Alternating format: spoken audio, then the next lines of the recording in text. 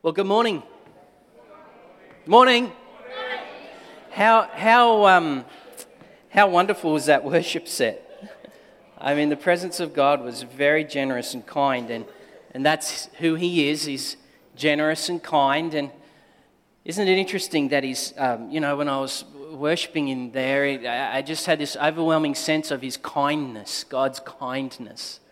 And you know what Romans talks about? Paul writes in Romans how it's the kindness of the Lord that leads us to repentance. Now, don't hear that as God's being kind to you in this moment and He's overlooking your naughtiness. That's not what He's saying.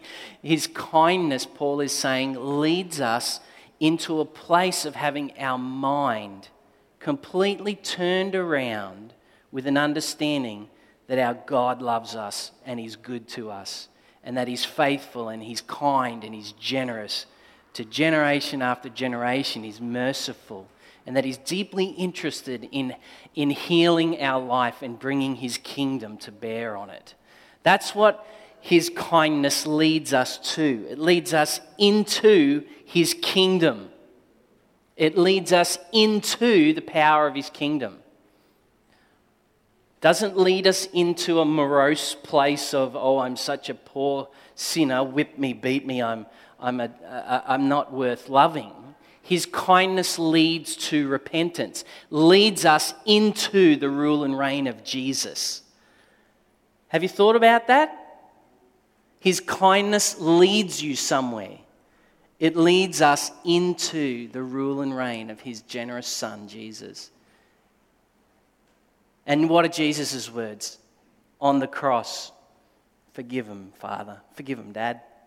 He made complete restitution. He made it all. He paid it all. He fixed the gap. He overcame the divide. He restored the relationship. His kindness is manifest right there on the cross and then over the grave. His kindness over the grave. Our God is kind. Our God is kind. The Father of our Lord Jesus Christ is kind and leads us into repentance, His generous rule and reign as King. Isn't God good? He does it all. He visits us with Him, who He is. I was just overwhelmed. I had to just kind of lie down on my face for a while there. It was just, His kindness was overwhelming me. And I was just able to lie there on the floor and put my hands out like this and say, Father, here's all of my life.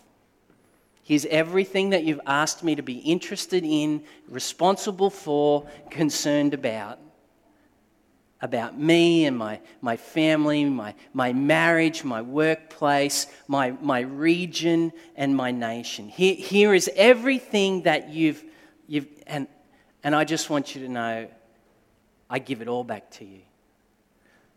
So kind are you, Lord, that you would carry all of that for me and invite me to walk life with your Son, Jesus. Because His burden is not heavy, not heavy, not heavy, not heavy, but His burden is light. It's because it's the friendship of Christ. His kindness leads us to somewhere, to repentance, into the reality of Jesus.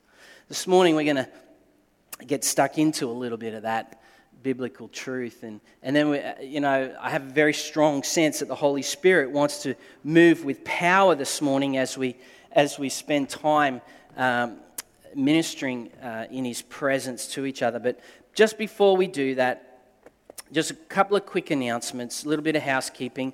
All right, let's pray.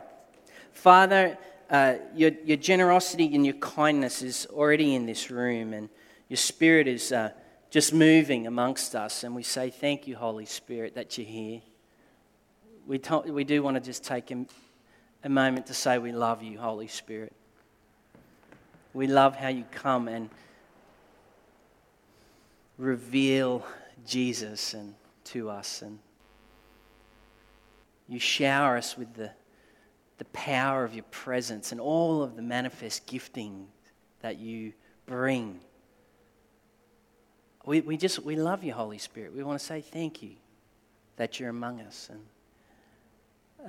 So would you lead us into Jesus this morning? And as you do, Holy Spirit, we ask that you would release your gifts into the body, that we might minister to each other the reality of your kingdom, God. Bless us as we spend some time in the Bible right now. We ask it in Jesus' name. Amen. Amen, amen, amen. All right. This morning I want to just take a little bit of time to talk to you all about the idea of identity resurrection. We are in the season of celebrating the resurrected Jesus. The once was dead but now is alive Jesus, who now rules and reigns in the heavens. The one who's alive and making himself known and revealing himself. We want to talk about how the living Jesus, the resurrected Jesus, impacts our understanding of who we are. Now, I've never actually been in this situation where, say for example, a few years back, we had that incredible amount of rain that hit Brisbane. And you remember the time the dams were full.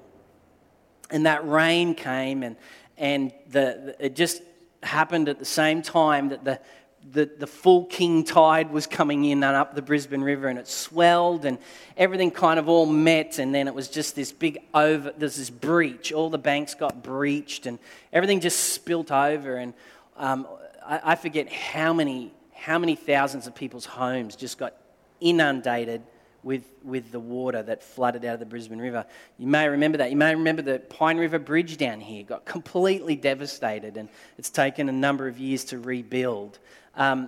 Well, a number of people in that situation had insurance, and a number of people didn't have insurance. But the concept that I want us to kind of grab is that for those people that did have insurance, for many of them, they had a policy, what they call new for old. New for old. So they pay their insurance, and the idea is that if their property is completely damaged and beyond repair, what they do is the insurance company comes along and they give that people or that family or circumstance money to completely replace the old with a brand new item of similar, nature and cost. So it's not like the insurance company gives them money to restore or repair or renew what was damaged. No, it's a complete, discard the old, and you can now go out and get a completely new item. Now, some of you maybe have been in a car accident where your car insurance company has come along and said, that is beyond repair. So we're now giving you money to completely get a brand new vehicle. New for old. When it comes to the resurrection of Jesus Christ, in his resurrection from the grave, he's acting on behalf of the Father's will, the Father's love in the earth.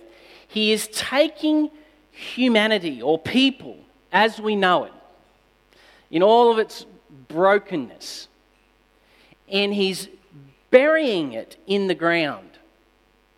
And he is, by way of his death and burial, he is taking Adam or people or humanity as we know it, burying it in the ground.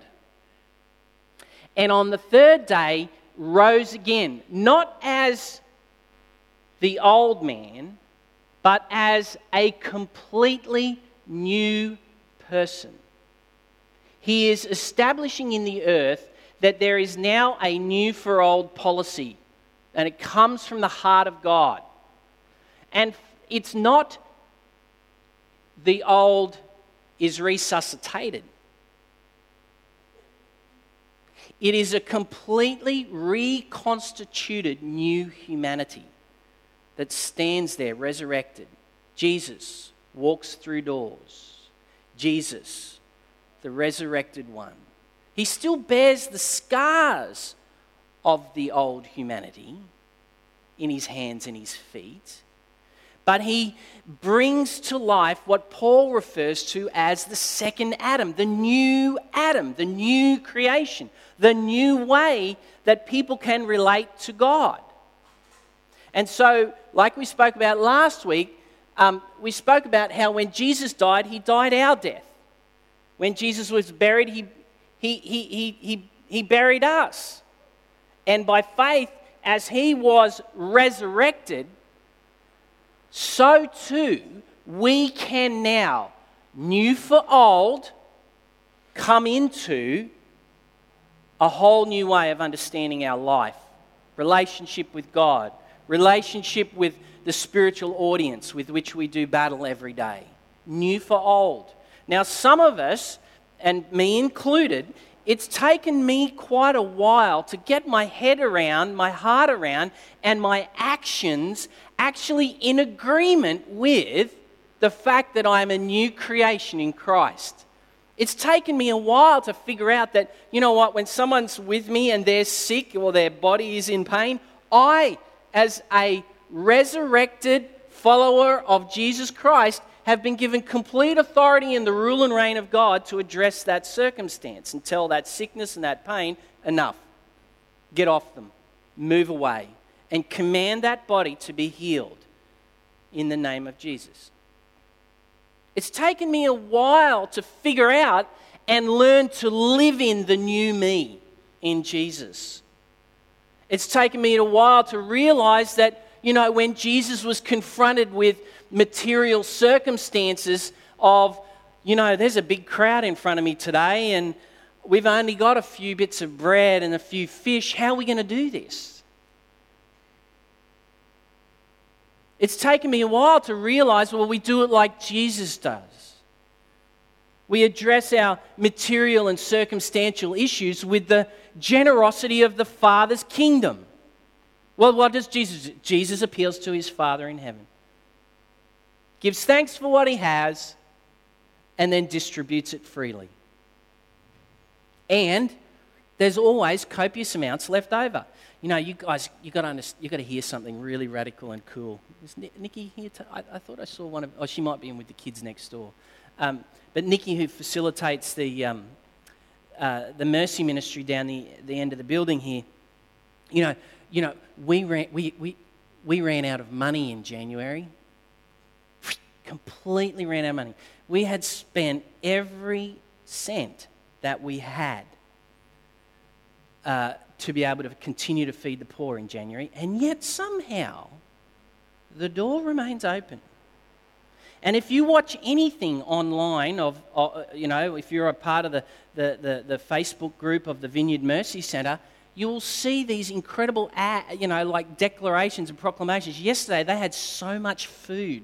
They were screaming it to the world, saying, "Come and get it. There's way too much here. We need to give this away." And from January to now, $10,000 has come into that bank account from outside of the fellowship of believers. Hello? Hello? This is how our God does things. This is how we do things. We don't count and measure. We lean into the new for old. We lean into the victorious work of Jesus, resurrected. Doesn't matter what circumstance says. Doesn't matter what confronts. And the same goes with our identity. New for old replacement is what happens when we say yes to Jesus.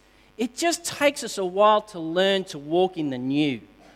For example, every summer you will see and note that I wear a lot of footwear that's very open, if I wear footwear at all. And, if I wear these thongs or sandals for a few months, usually for a good 3 months or more every year. And what tends to happen, it may just be an age thing or something, I don't know. But what tends to happen is the arches of my feet begin to like fall down and flatten out if I wear them for a couple of months. And then when the weather starts to get cool, what I do is I go and put my shoes that I do have shoes. I put my shoes on, and those shoes are made to support the arches of your feet. And then for the first week or so of putting those shoes back on, my feet hurt like heck. They just hurt because my feet are being brought back into line with healthy feet. What healthy feet are meant to look like to be able to carry your body around. But it just hurts for a while. And it just, the foot needs to be brought back into line with health. And it's the same in our relationship with Jesus. It just takes us a while. You know what? We're putting on new shoes in this identity, this understanding of who I am in the mystery and the power of the resurrected Christ, the Son of God. He's gripped my life. He's overwhelmed me. And I've said, my life for your life. And it just takes a while for our flesh and thinking and everything else just to come into line with that reality of new for old. New for old. When it comes to the resurrection, I think that we need to learn the established realities of what Jesus has done. But it's always in the context of a full-blown battle. Always. I remember when I first gave my life to Christ, and in my workplace, my workmates and my bosses and everything, I had a particular way of living. I made some real dumb choices, really selfish, fueled, choices. People are there for me and my pleasure and my benefit, and I kind of pressed that accelerator for as much as it would give me. Like I mentioned last week, I was a pretty selfish upstart, fairly focused human being on my own well-being. And then, so this is how these people knew me. And I'd worked with them, and they knew me like this. And then I have this incredible encounter with the living Jesus. He completely and radically meets me.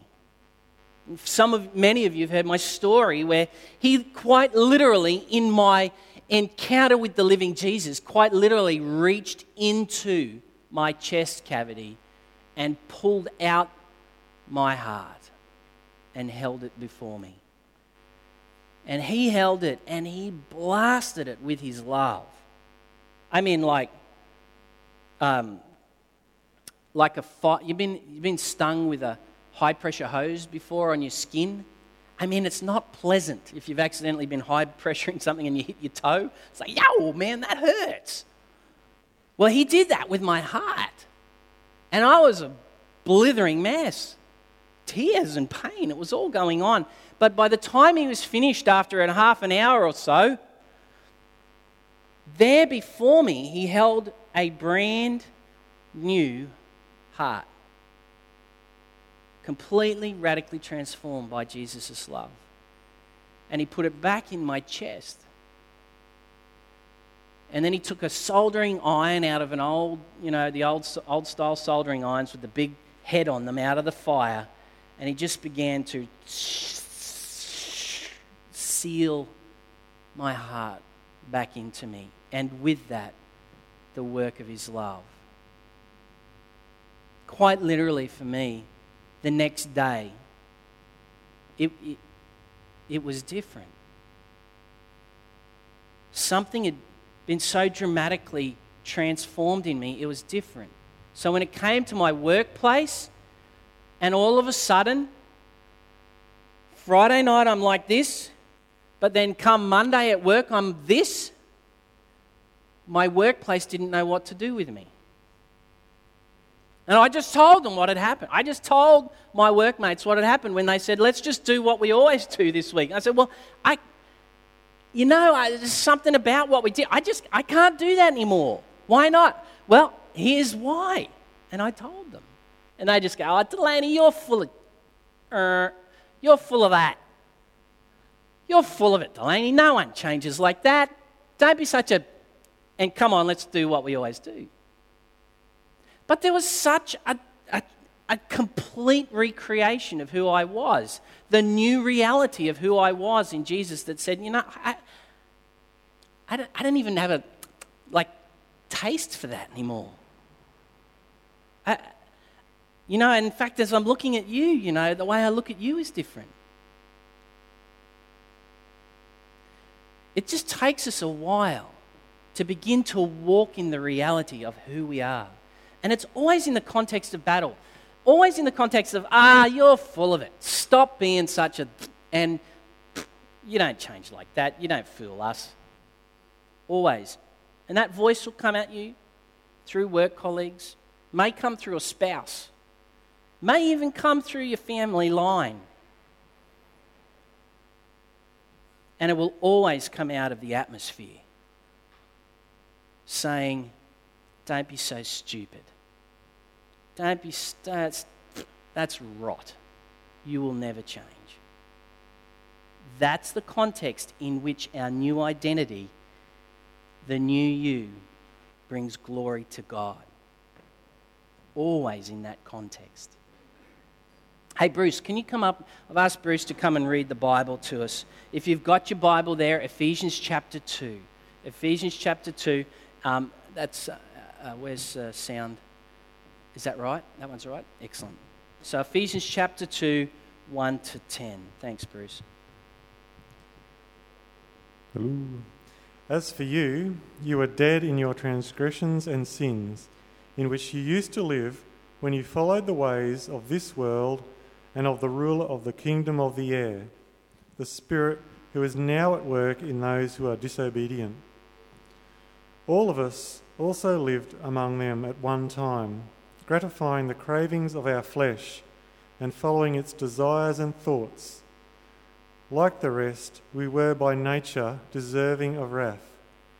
But because of his great love for us, God, who is rich in mercy, made us alive with Christ, even when we were dead in transgressions. It is by grace you have been saved. And God raised us up with Christ and seated us with him in the heavenly realms in Christ Jesus, in order that in the coming ages he might show the incomparable riches of his grace, expressed in his kindness to us in Christ Jesus. For it is by grace you have been saved, through faith. It is not from yourselves, it is the gift of God, not by works, so that no one can boast. For we are God's handiwork, created in Christ Jesus to do good works, which God prepared in advance for us to do. Thanks, Bruce. Great piece of scripture. JB, John taught out of this scripture just a few weeks back. But there is a new for old policy that's taking place in that reading of the opportunity to exchange who we once were and to be raised up with Jesus. So in Jesus coming up out of the grave, he's drawing, he's drawing unto himself, and in the wake. If anyone been skiing behind a boat, you know how a boat leaves a wake?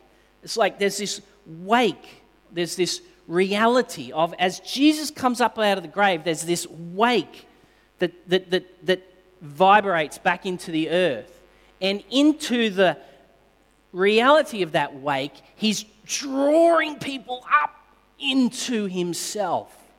It's the love of God exerting himself in Christ, raising people up into himself. And isn't that a wonderful work that God has done for us? Isn't that completely wonderful? If you've ever been water skiing, and I used to do heaps of it as a teenager, I used to do loads of it, and I love it, and I often fondly think on that season of my life. But it's the boat up front that does all the pulling. It's the engine up there that does all the pulling, does all the hard work. I just get the benefits, and if you do water ski, there is a trick to it. You actually have to lean back and allow that motor up there, that boat, to do all the work. As soon as you try to do the work, you will come off. You have to lean into and relax into the power that is taking you along. And this is what God has done with us in Jesus coming alive. He has raised us up. And the only way that we get to participate in that resurrection is we need to lean back into and enjoy the benefits of what God is doing for us as He's drawing us on into Himself. See, all the hard work is on God's end. He just asks us to trust Him. Asks us to trust that, don't worry, my engine will lift you up out of the water. My engine will pull you along. I've got enough power in what I'm doing to get you to where we're going. It's a very simple analogy. It's a very simple word picture. But it's a true one. And as soon as you try to fight with that power, that love of God, that incomparable mercy and richness and kindness of God, you will inevitably fall off. Not lose your salvation, but He'll come around like all good people do, boat people do. He'll come around again and give you the line and say, now let's go again. You've got to learn to ski. You've got to learn to walk it out. Such is His love. He's raised you up. He's raising you up. And you will be raised up. God is good. But the implication is, when we are new, our thinking does get changed. Our relationships do get impacted. I mean, our workplaces. Now, remember, it's in the context of conflict that this is going on. It's not in the context of, I'm just going to, this is like lying by a pool. I've been conscripted into Jesus' conquering of the prince of this air, the enemy. That's where the being raised up takes place, in the context of conflict. So it's not a holiday, it's a battle. And you've been drawn into the front line of it, of Jesus changing who you are and your workplaces and your families and family line, and in the way you understand your finances and the issues of stewardship, and in response to issues of local and global poverty, and into the issues of local issues of our community, of homelessness and domestic violence. God has called us into what He is doing in saving people in that context. And we will always get, don't be silly. Don't carry on. Just shut up and be quiet. All the time. It doesn't stop. Does it? There's a scripture in Revelations and in John, Revelations 12:10, talks about how the accuser of the people of Jesus, or the enemy of God, in Revelations 12, says this. Let me get it. Now have come the salvation and the power and the kingdom of our God and the authority of His Christ. For the accuser of our brothers, who accuses them before our God day and night, has been hurled down. Now, there's a declaration there that the enemy's work has been broken. The neck of it's been broken. But look at the nature of his work. How often does it happen? Night and day, and night and day, and night and day, and night and day. Are you getting it? This is what he is about. And his commodity is condemnation and guilt and shame, to hold people in prison, to not let them come up out of the grave and into the resurrection of Christ. And guess where he does it? If you read Revelations there, he does it where? He does it in the presence of God. In other words, picture, if you will, the heavenly courts or the heavenly throne rooms. The scriptures talk about how our Father, he sits on this wonderful throne and his Son beside him.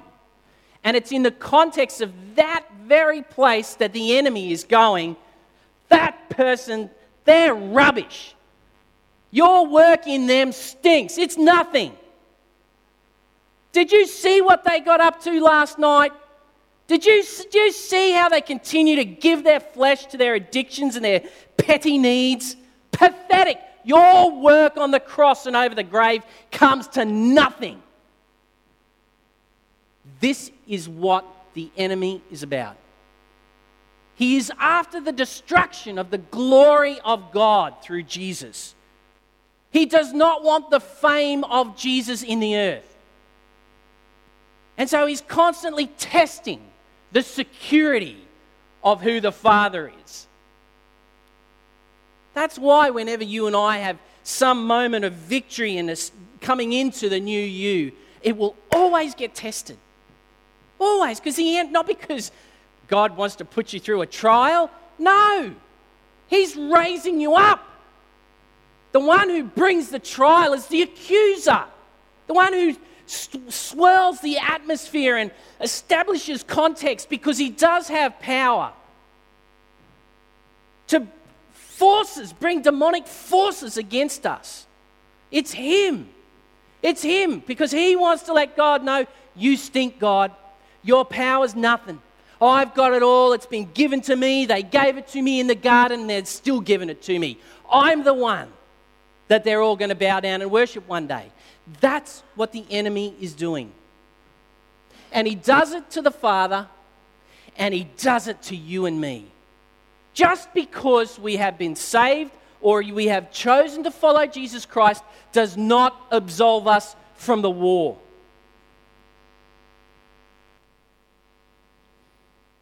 Am I alone in this? I thought not. His activity is relentless, and he will put the megaphone to his mouth and threaten to tell the world of our sin.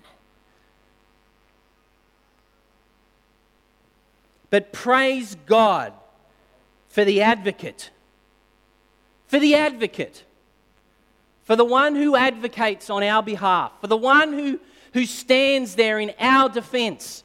For the new human being, Jesus, the resurrected King, the new man. He stands there in the presence of the Father, and he's the one that has the last word. He has the last say. Father, don't listen to him. It's rot. He knows he's defeated. Father, when you look at your kids, just look at me. See them through what I've done and our great love plan to set them free. Don't hold anything against them, because I took it all.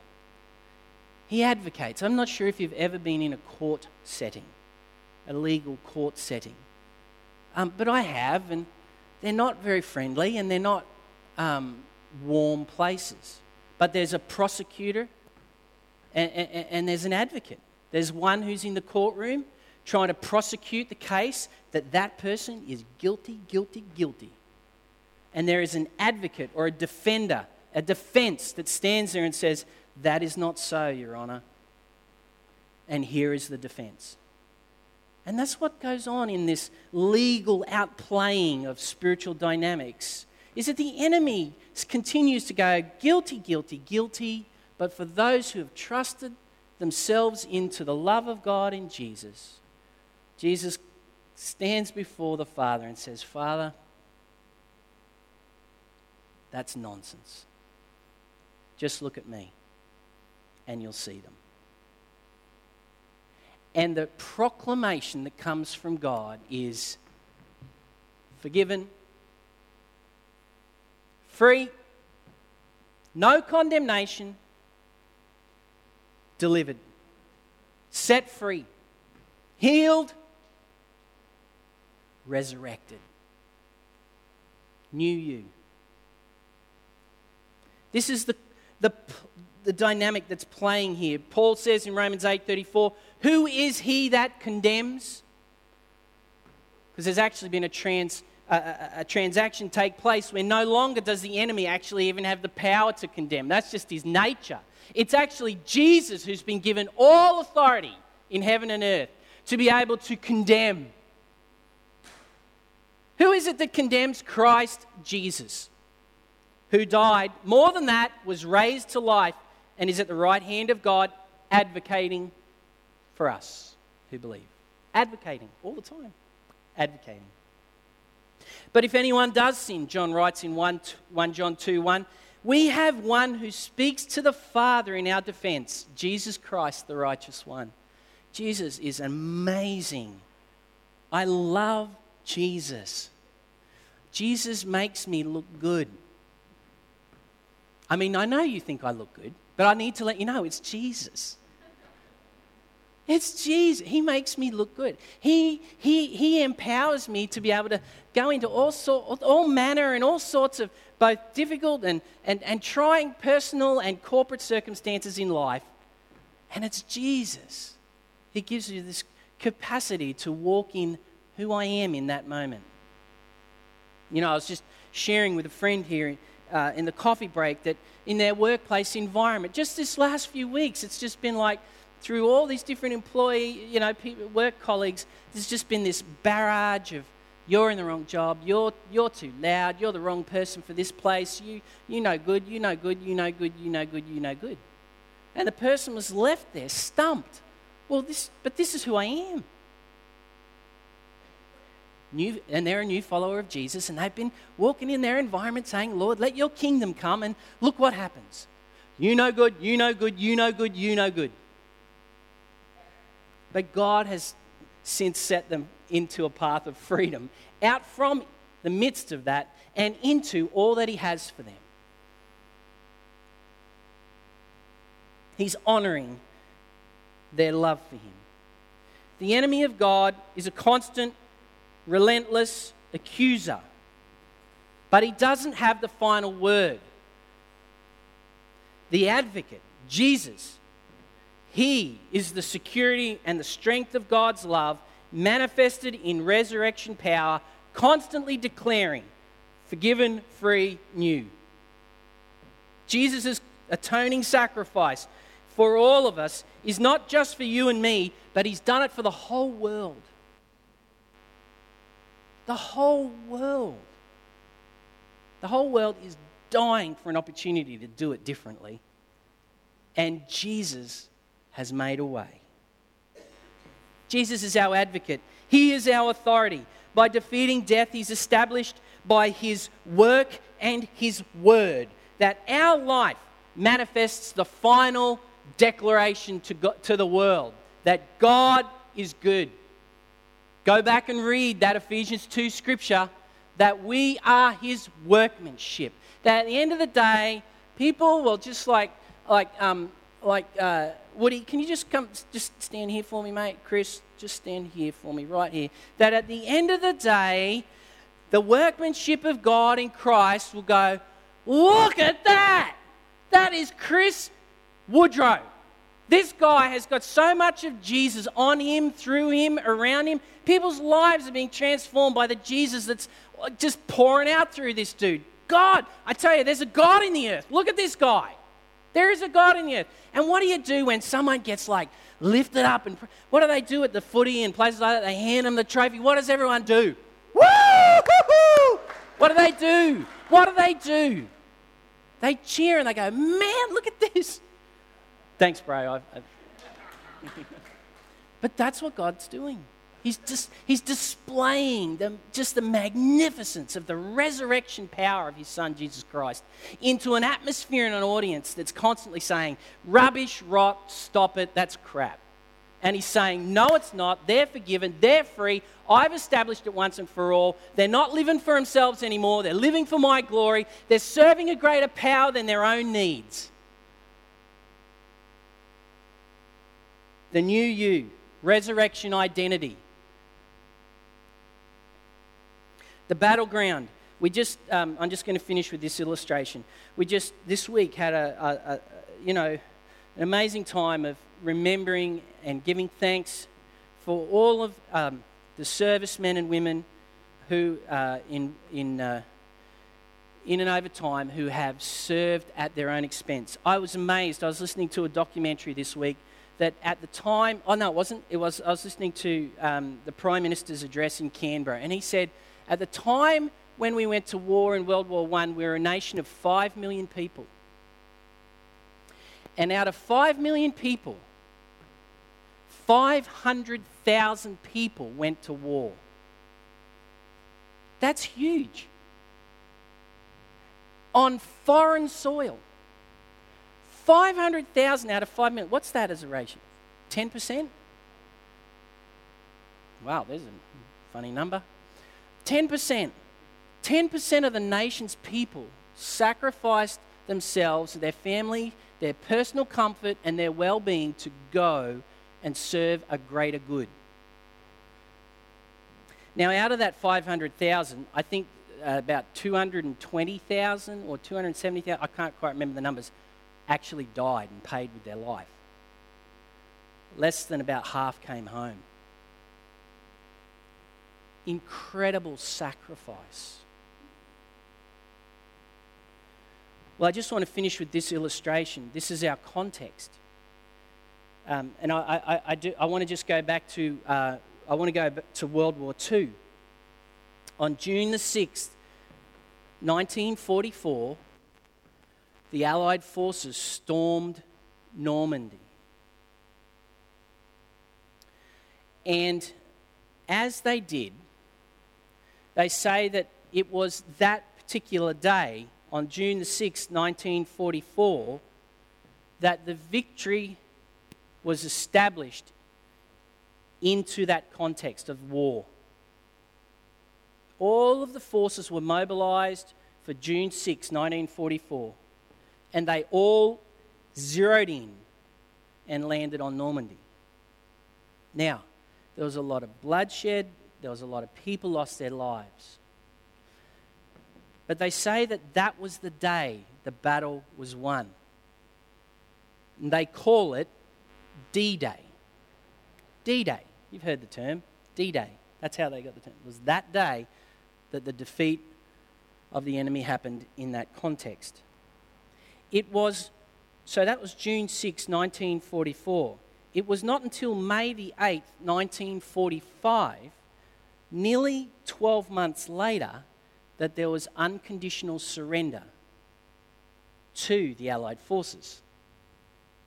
So it was near 12 months from the day that they stormed and they say victory happened to the day that there was unconditional surrender and there was peace in the land.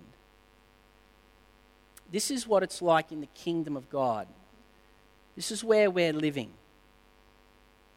Jesus has stormed the work of the enemy, and he has driven into the earth his flag of ownership.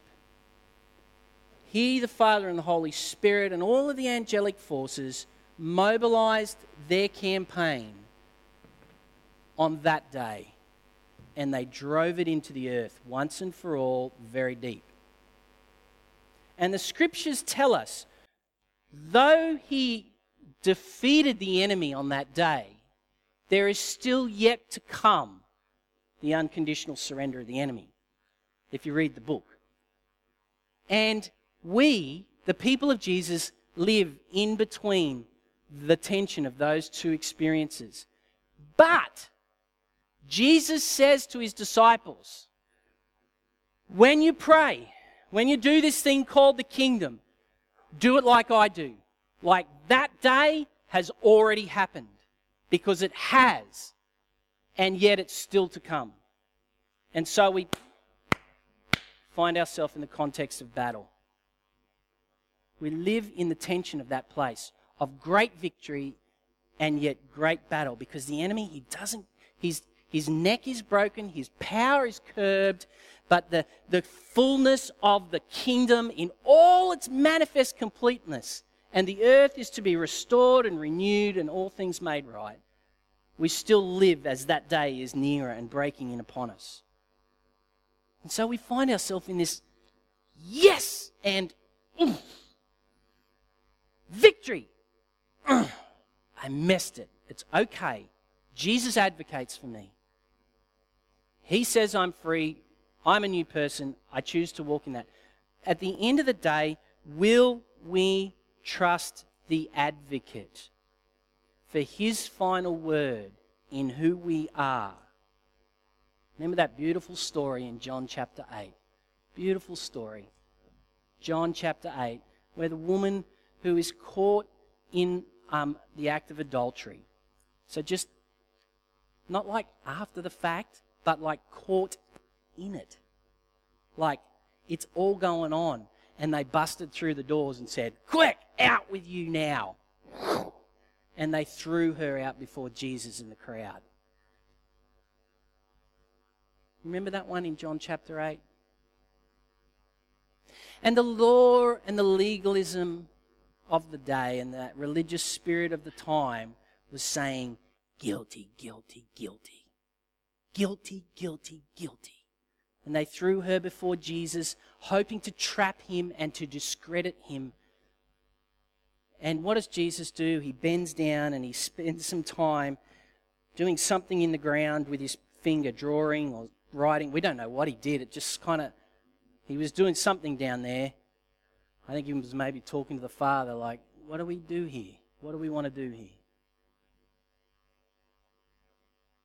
And he stood up and he said to the accuser, that voice of accusation, he said, "You who is without sin, throw the first stone." Wisdom of God in the moment. Well, the older fellas who had a bit of wisdom about them, they quickly withdrew. The younger zealous ones, took them a little longer, but then they also withdrew. And Jesus says to her, he says, "Where are your accusers? Is there no one here to condemn you?" And he says, "Then neither do I. Go and sin no more." Friends, will we trust in the one who has the power to condemn, but chooses not to, but to extend his mercy to us, that we might come into the power of his resurrection and be a new creation? Will we lean back on that rope of his kingdom kindness that leads us to repentance? Will we trust in what he has done for us as he lifts us up and into the new you? Will we allow that shaping of his love and grace to reshape and reform and reconstitute who we are? Complete new for old. New for old. Will we lean back and look into the eyes of the one who says, "As far as the Father's concerned, I do not condemn you. Go and sin no more. And in case you do go and sin, know this, I will advocate for you every time. Such is my love for you." That his kingdom would come. Jesus' name is Lord. He is Master. He is King. Let me just quickly read these words to you that came out of the Words of Knowledge time before the service. A restoration of joy through the refreshing of the Holy Spirit. That's on the Father's heart for you today. A restoration of joy. Someone struggling to see breakthrough in signs and wonders in their everyday context. The Lord wants to help you to become bold. Someone who has lower back pain and had trouble straightening from being bent over. That type of thing. This morning, particularly this morning, it happened this morning. Left shoulder pain, a numbness in the left shoulder. The Father wants to bring hope to a hopeless situation for the things that have been weighing you down. A blockage where some are struggling to hear from God and they really want to hear His lead in their situation and circumstance. Some who may have sore eyes, and it feels like there's a pressure build up behind the eyes to the point where it feels like your eyes are going to pop out. Someone who's been with crutches, restoration for legs. Someone who has been saying no to the Lord and you're feeling a failure and you want to say yes, but you're feeling unable to. I think that's really good, that one. Because there's an invitation.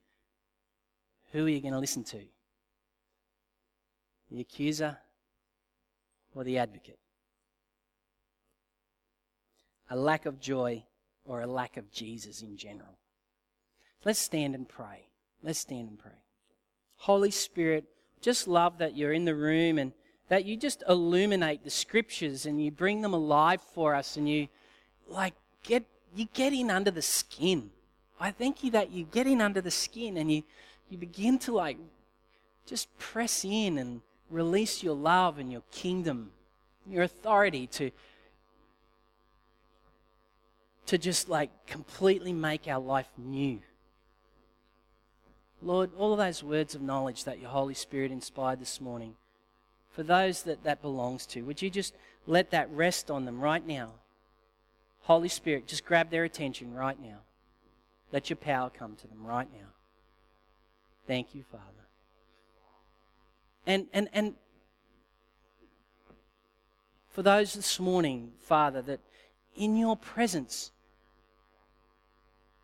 I just pray that with the power of your Spirit, you will incline the ears of their heart to hear the voice of Jesus over the raucous lies of the enemy. Break through with your voice, Jesus, the one who spoke creation into being.